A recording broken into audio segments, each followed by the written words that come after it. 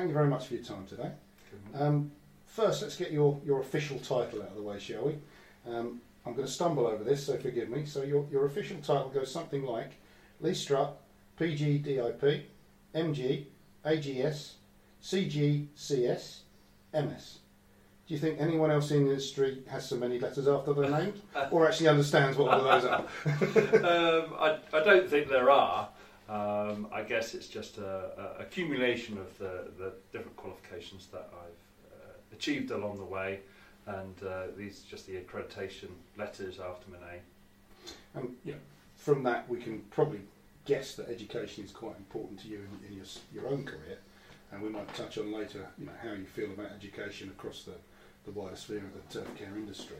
But where I'd really like to start, Lee, is you started out, as I understand it, at Bath Golf Club some years ago. What has kept you motivated through those years since then to this point now in your career? I think that, like many people that got started in this industry, is that there's a love and a passion for doing the job. You really enjoy it, working outdoors, and some of the work that you would do that, you'd finish some mowing and you could see an appreciation of that. I guess as I've gone through this industry, is that I've kind of, as I've developed outside doing the cultural practices, I've then gone on to management, and each element motivates me to then, well, I'm sure I could do a bit better, and there's always something new to learn, and how you would incorporate that in your daily work. We touch on education again there, Lee. You were holding down a full-time job, and at that time you also put yourself through something I'm sure was quite rigorous, which was a sports turf management HNC and HND, and I think that was also followed by a 5-year diploma of a postgraduate course for Cranfield. Yes. Now that must have been tough going if you're working full time and then you're doing that in the evenings, I assume? Or? Yeah, well, quite interesting. Well, actually going back a bit from there, I started out doing the old City and Guilds system, where we used to go as like a block release. So we used to do anything between 5 and 6 weeks a year. So you'd have an individual 1 week set out for different periods of the year, and that was really good to really, I guess, get involved in the whole subject matter and really communicate it with your colleagues and listen to the lecturer. So that was kind of easier then, but the modern day education has been very much 1 day a week, evening education. It was always interesting because you would work during the day and then go in the evening and you would do study, and you would mix with other fellow students of that were there to learn. So it wasn't difficult to do that. I guess the only hardest thing, as with anyone working outside, we start really early and to start work at 6, and then go on to college and finish at 8, 9 o'clock at night. It just probably fatigue used to be the hardest part.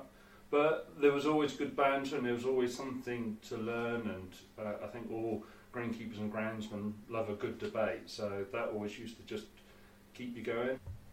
Lee, I think you started out back in 1984. In that 30 years or so that you've been in the industry, you've been at various clubs, you must have picked up a lot of lessons on the way. Anything in particular that enhanced your education? I think, let's say, education comes into sort of 2 packages. We've got the formal education where we go to colleges, but there's kind of another area where we're looking at.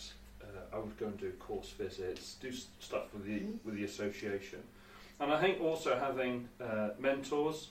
I had a few people that I kind of really liked their work, and I really liked the style in which that they worked in, and just kind of really learned a lot from them. Even though I never worked for them, I kind of appreciated what they were doing, and then I kind of looked at my own style and looked how could I emulate what they were doing.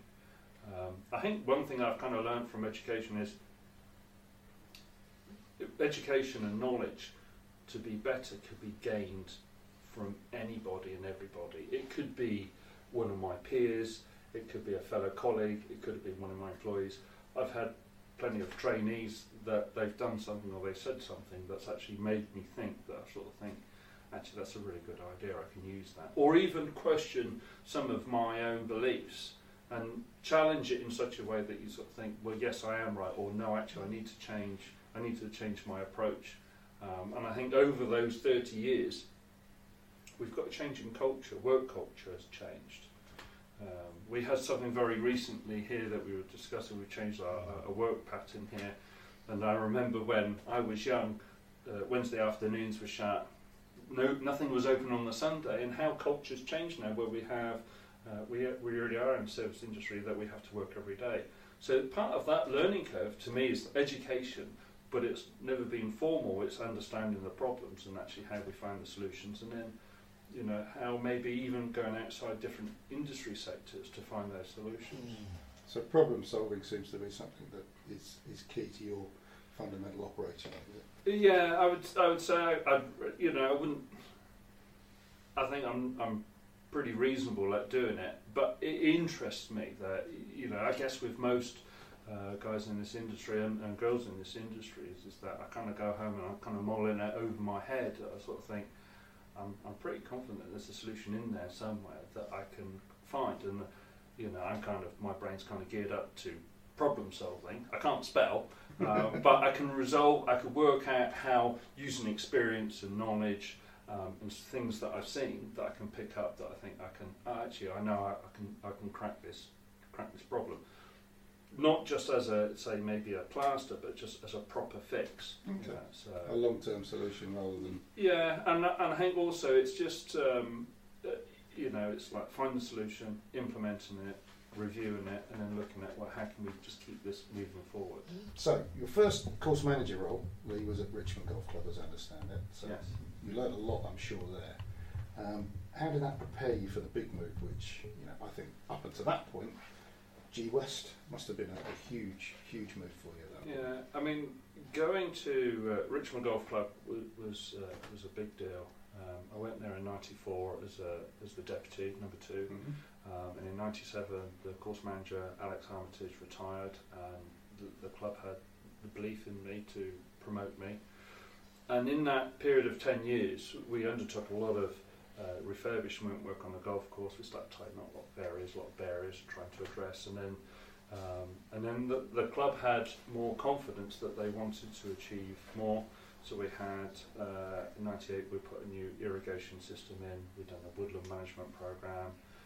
We'd done some drainage. We rebuilt the bunkers. We'd done some tee and green construction. I then got involved in some civil engineering projects where we redone all the driveway, the car park, with electric and drainage. And part of that was I kind of really loved that a very diverse project. So not only just maintaining the golf course, but undertaking a project as well. So I kind of I really got a hunger and a thirst for, well, I've done all of this. I kind of want to upscale, and I kind of want to do it on a bigger scale. The opportunity at G West came up. And at what point did you get involved though? The G West project started in August 2007. I started in February 2008 as construction and growing manager at G West. This really much come about from networking in the industry, coming back to education. One of the benefits that I've had, because I've been going to college and education venues for so long, I've got to know so many people, and sitting in the classroom somewhere else that you sort of make some really good friendships, and I nurtured a really good relationship with Jimmy Kidd. Yeah. Said that I was really interested, showed him everything that I could do. The G West opportunity came up, and I was very fortunate to be selected for that position. So what did your role involve there on that 650-acre site? I think? It was a 650-acre site. I worked for David McLay Kidd. My responsibility was to help the day-to-day architect, which was Paul Kimber, with the construction, and we had drainage crews and irrigation crews.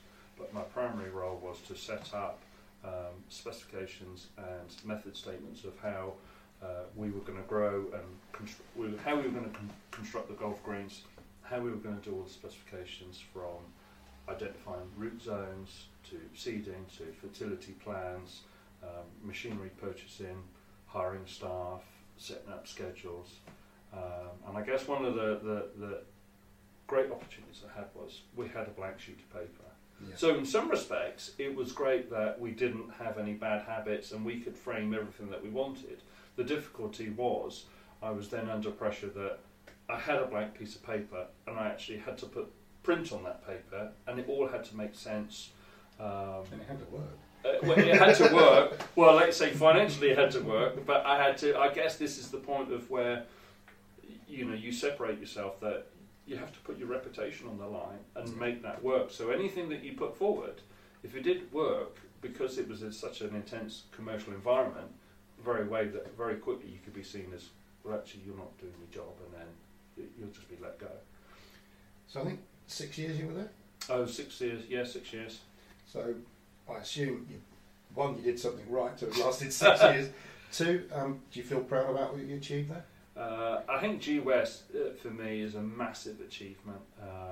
Not just me, but the team that I worked with, and we had a great time. It's still very much under the radar, and that's very much the owner's request. But we look at it that 650 acre site, nearly 200 acres of it was a golf course. We undertook we put some water features in. We'd done the bunker program. We transplanted 2.5 acres of heather. We'd done some all greens reconstruction there. We set up work patterns where the guys worked 6 days on, 3 days off. So we always had cover every day. We set everything out from scratch. So I feel that, I guess, everything that I've learned, I've applied, and everything that I've applied, I've kind of learnt from, and had a really good diversity that sort of really set me up as I am now, really. So that prepared you for where you are now, Royal Automobile Club. Totally different undertaking here. You've got something that's well established, has a history, has its own culture, whereas you were creating a culture before. Yeah.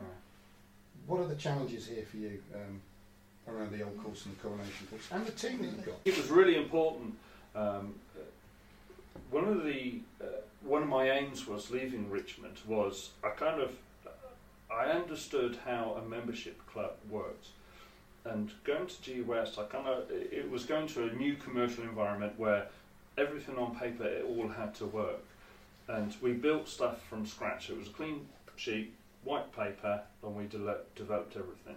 One of my goals was to leave a membership, go commercial, and have the potential to go back to a membership golf club, and actually bring some of the ideas and views of how we can modernise a membership golf club. So I think going from Richmond to G West, and now coming back to the Royal Automobile Club, it has a very important membership. Their ambitions are extremely high, and it was trying to, what I'm able to do now is bring this skill set of identifying how we operate now, how I operated in G West, and trying to forge a new culture and a different drive of improving the development at a fair price. The challenges that you've got here, are there any particular ones that you feel are higher than others?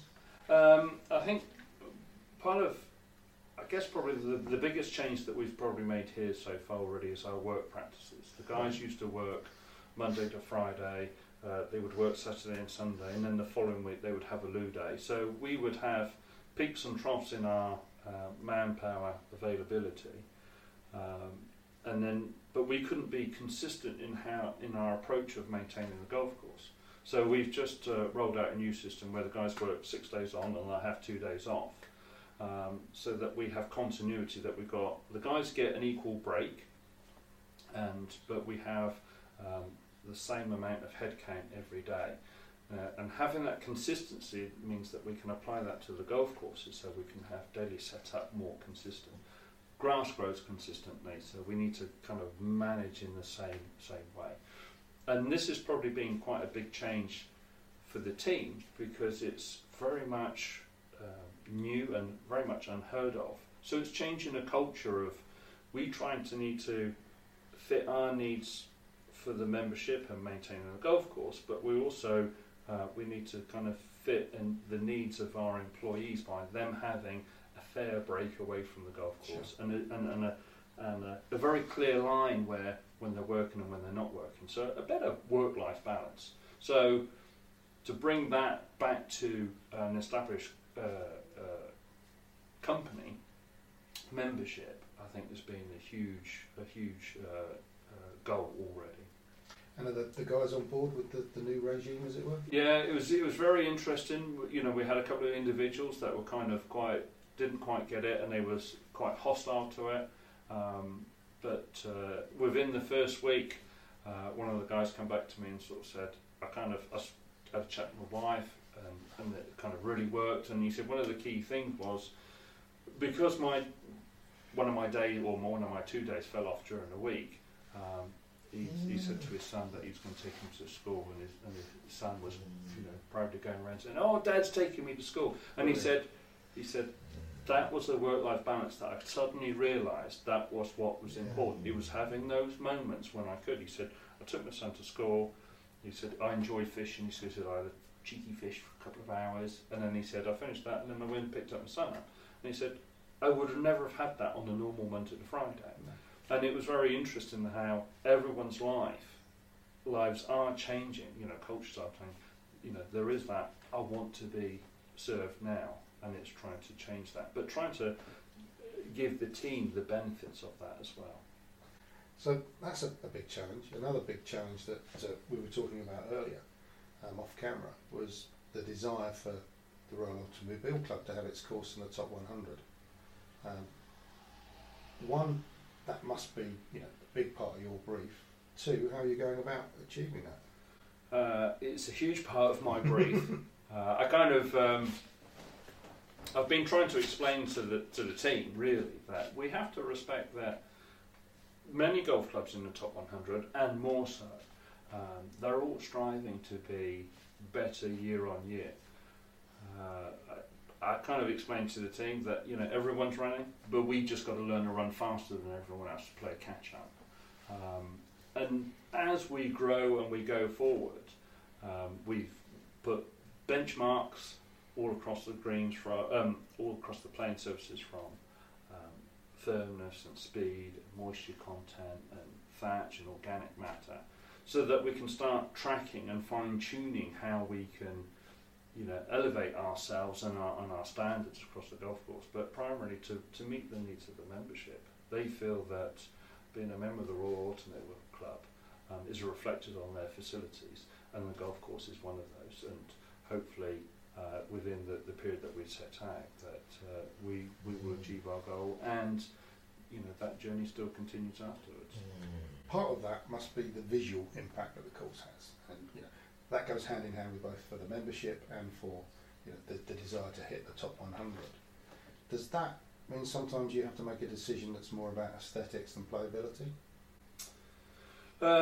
Yes, I mean, I guess we unfortunately we eat with our eyes, and golf is no different from that. And when members are down and they have guests, there's a level of expectation. When they come down, they expect that standard and quality to be there, and it's sometimes it's not necessarily an easy ride, but the key thing is about consistency and keep going forward.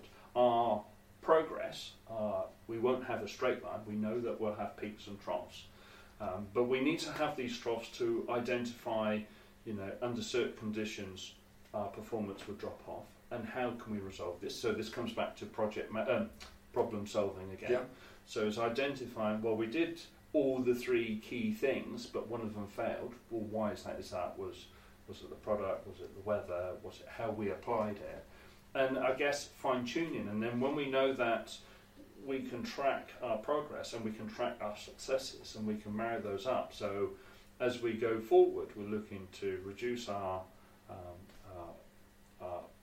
parts of management that don't perform very well and enhance the ones that do perform very well, so that we get those married up.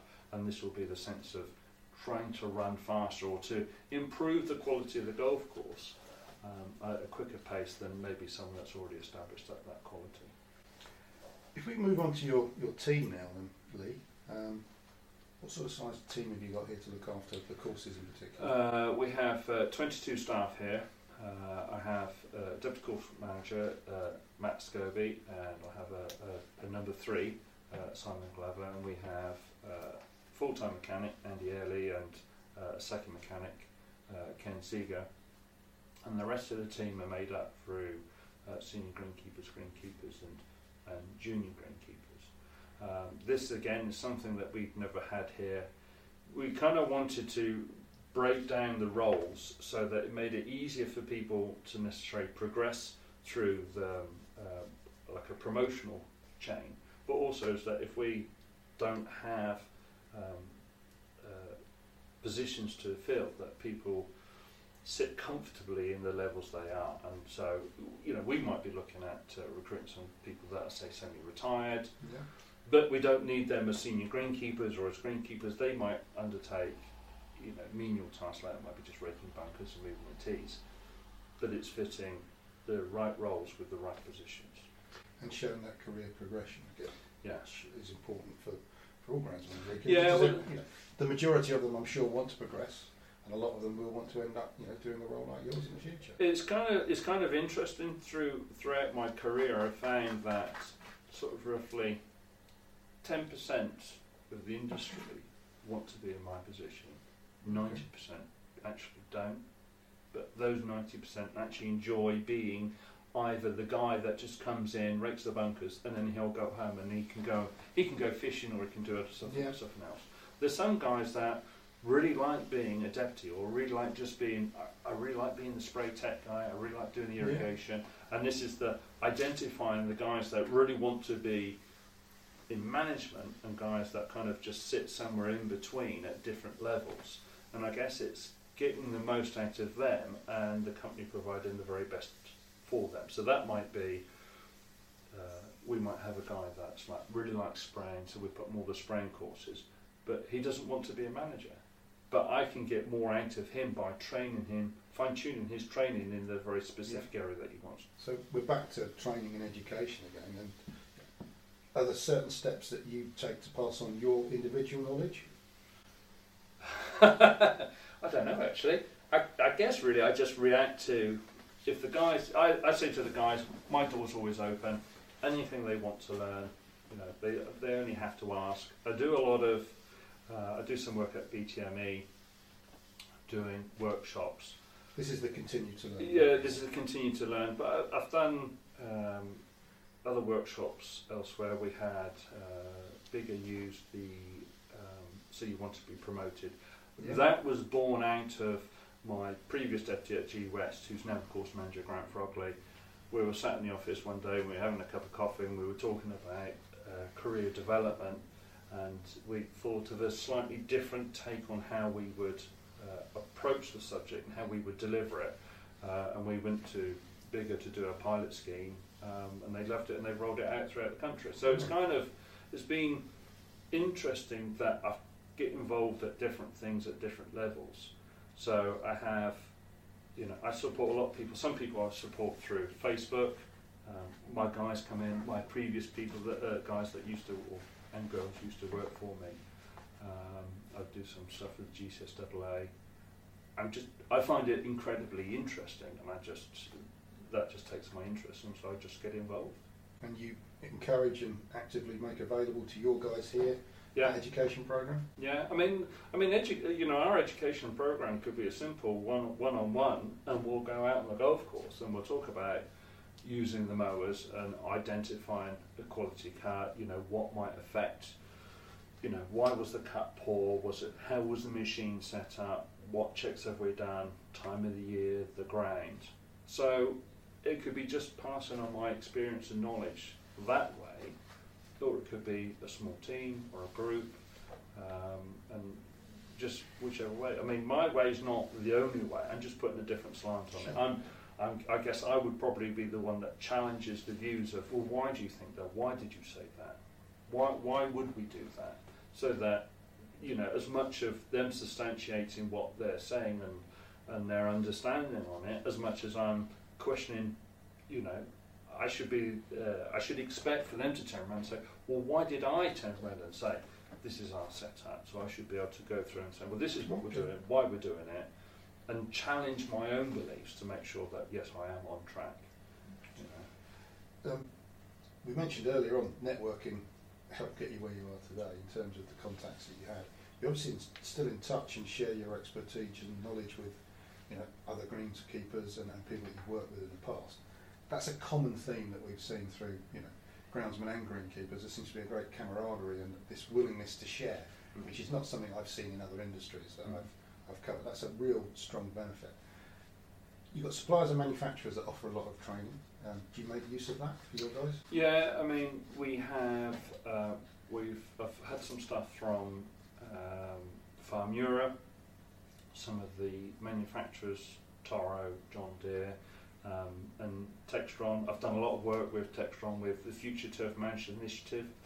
So they're kind of really good. A lot of the time with these manufacturers, you just need to ask. One of our kind of offshoot suppliers when I was at G West was we used European Turf Laboratories in Stirling, right. And we got to know Sharon Bruce really well. And I ended up sending one of my guys spending the whole day in the lab just to understand when we send samples in, how do they process the samples? How is those numbers generated? Because I just get a report form, a sheet with a load of numbers, and I'm trying to teach someone. I understand what they mean, but I need to kind of pass it on to someone else. This industry, the turf industry, is very touchy-feely. The majority of people got in this industry because they can't spell very well or they can't count very well. So they're very much hands-on. So I think it's very important to align education with actually what they're doing. That knowledge that you share, does it go across other disciplines, outside greenkeeping? Do you speak to groundsmen, anybody from the IOG?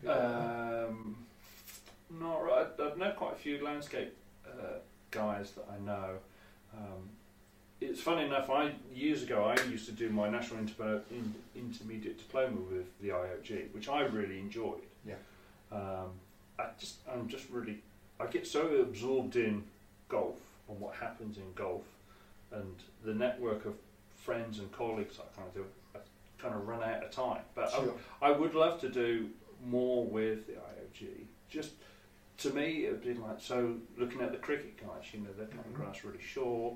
The football guys and synthetics, and I think there's a part in the other industries that I think that we can bring into golf. And vice versa, I'm sure. Yeah, I think has happened. Yeah. I mean, I think there's been a problem, maybe a better advertisement of information going from golf to sports turf, but maybe not as much coming back. And I think there's a lot to learn. I mean, certainly for the Stadia guys dealing with shade and that, it's really, really kind of interesting. But I just run out of time. But funny enough, I've done some stuff outside golf. Coming here with our other departments, we have HR and accounts and F&B and all sorts of different things. And I've had I'm part of the executive team here, so I've actually given work-based scenarios that's actually suited their problems. Right, okay. And that's been just purely about management of people. One of the key things that you would have noticed, we were talking about in the exec teams, we were talking about morale and motivating people. As you come in, you would have seen that we call it the Rose Gallery, where every member of this department's got his picture and he's signed off. But that's all done in time served order. So the guy that's been here the longest is the first person that you see. Right, okay. My picture's the very last because I was the last person to join the company, because it was about showing respect and admiring people that have served their time at the club. That cost. Was that your initiative? That was one of my ideas, and I had sort of said to the other departments, just that. I mean, it cost me something like £7 a pitch, and we got it all done, and it looked fantastic. But all the guys feel appreciated, that they feel that not only appreciated by me, but they're valued by the company. And I think that's one of the key things that I've been able to give to other departments about thinking about. Well, if you want to get the best out of people, but sometimes you need to stop and think about them and think about how, not what you just do for them, but what you do for them and how it makes them feel.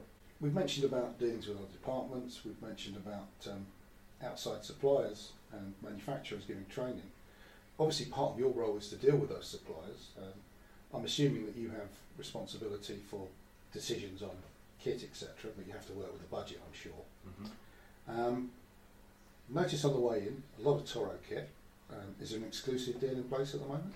Yeah, I mean, I inherited an exclusive deal. When I was up in G West, we had an exclusive deal with Toro. That's not singling Toro out as the be all and end all. We kind of look at our needs, and Toro fitted the model, extremely well, and we bought their equipment. But outside the mowing fleet, we look at other manufacturers and bring in different elements into how we do things, which is sort of really key. I have some really good, strong relationships with the likes of Charterhouse and Wiedemann on aeration equipment. Yeah. Some of the product companies like Everest, Sheriffs. So you keep yourself educated on what's available. Yes. And I assume that means that if you at some point decided that there was a better piece of kit to do the job you need to do, for whatever reason that is, you've got the ability to move away from that exclusive agreement at some point? Yeah, we do. But I mean, also to give, say, Toro an opportunity, we can say to them, look, this is the configuration I want to do, and this is why I want to do it. And sometimes they can turn around and say, well, look, we can do something that's not run-of-the-mill, but we can do the setup that you want. And that's really what I want to do, is have the best materials, the best products, to produce the best playing surfaces that we can. And because of our testing process, a lot of these now that we can actually test straight afterwards, we can check, we can use a product and we can make a very quick assessment. Actually, is it making a difference or not making a difference? And I think that's kind of key, that with us running forward, I can't afford for us to make a mistake, because we're kind of time conscious. So I need to make sure that every decision that we make is the right one. Going forward, it's kind of frightening to sort of think that I can't afford to make a bad decision.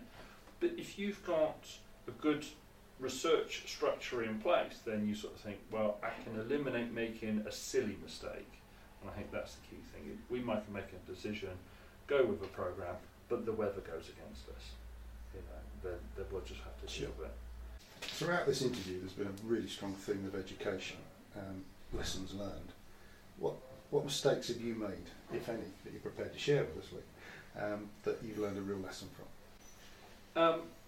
I guess probably the key lesson that I've learned, and mistakes that I've made, and I still make mistakes today, is about probably managing people, and not everyone is managed the same. As much as I could be really tolerant one day, the next day I could be very intolerant, but I'm still the same character. And that's very much with working with people that, and you have to kind of change your approach. And I guess what I've really learned is through mistakes, is learning to approach people and maybe listen first, and maybe pick up telltale signs before I give them a course of action that I want them to address. Okay, well, the guys are coming back from lunch now by the sounds of it, so we've got a bit of noise in the background, so we just apologise for that. So you've learned your lessons, education. Looking forward, is there a goal that you've set yourself in terms of what you'd like to achieve in the turf industry? I'm not sure if I want to get any more letters out of my name. I don't think they could get a business card big enough. No, I think originally my goal was, I kind of wanted to achieve the status of golf course manager. I'd done that, and it was, I kind of wanted to measure my skills and ability, and I undertook the Master Greenkeeper, and I undertook other educations, because I kind of wanted to know all the different attributes. And this really set a trend. So then, I'd done my Masters, but not my thesis at Cranfield during the construction of Grow In. And then, you know, bit by bit you sort of think, well, I've done that, I can stop now. And then, just before I left Scotland, I'd done my GCS AA, the Certified Golf Course Superintendent's Award.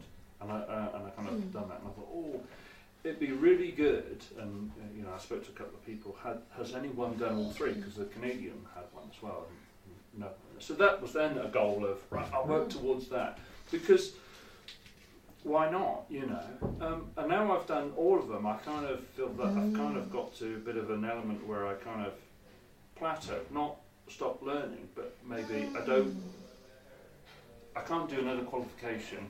Because I've kind of done most of them after 30 years of going to workshops, going to evening classes, going to talks, going to conferences, going to other golf courses.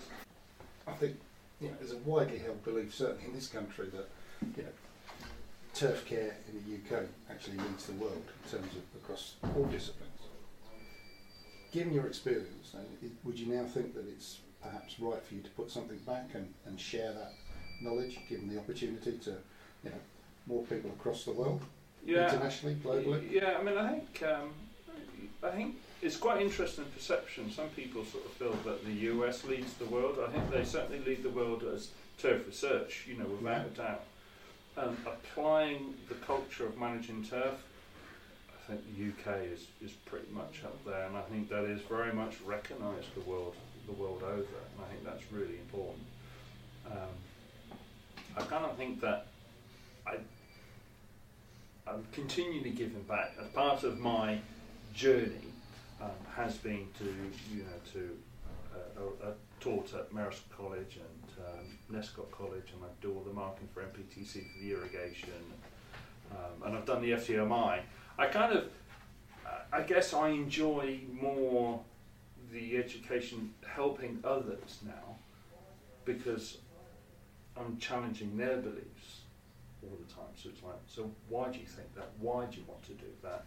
And I guess part of me sort of thinks, well, they ought to know that, but they don't have the value of 25 plus years of education and 30 years of experience where I've been there and I've seen it and I've kind of felt it or experienced it myself.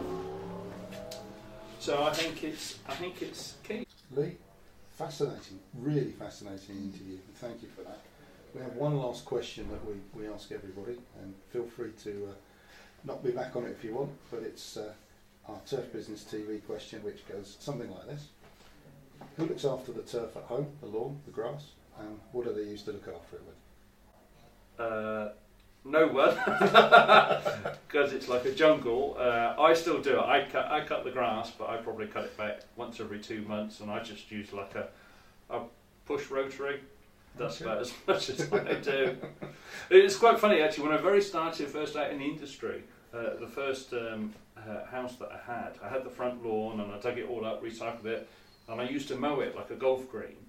But once I'd done it and I could achieved it, I kind of got bored of it. And I don't know whether that's because then I got to the point of managing my own golf course that achieved that goal, because I'm managing 18 holes. Why would I want to manage a little postage stamp at home? You've got bigger toys to play with. Well, it's certainly a lot easier on the ride on than it is with a push behind. So, but no, it's just it's a bit of a jungle, to be fair. Lee, thank you very much.